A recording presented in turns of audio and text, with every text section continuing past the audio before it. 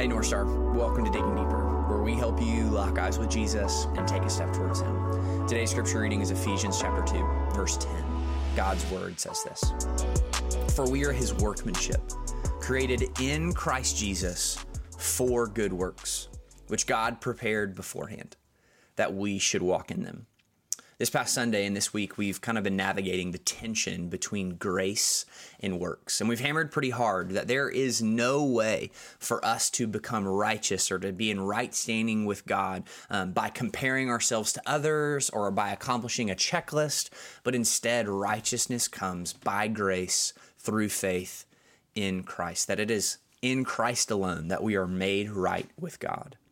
But what's amazing is there is this tension here that we have also been called to do good works. That we see in verse 10 that we in fact are His workmanship, created in Christ Jesus for good works. Now, it's important to note that verses 8 and 9 are tethered to verse 10, that we're saved by grace through faith in Christ. So it is from that place of righteousness, it's from that place of salvation that then we go work, that we serve and do good deeds from a place of righteousness, not for a place of righteousness, that we do not do it for getting God's approval, but we do it from God's approval.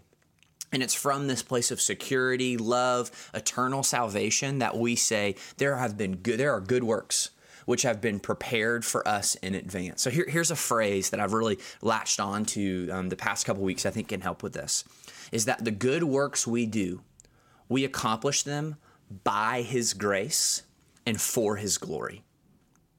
That the good works that we have, it says that they've been prepared for us beforehand, that we are workmanship created in Christ Jesus, that all of these works, even the way that we were created, is by the grace of God, that it's a gift, that we work in this world by God's grace.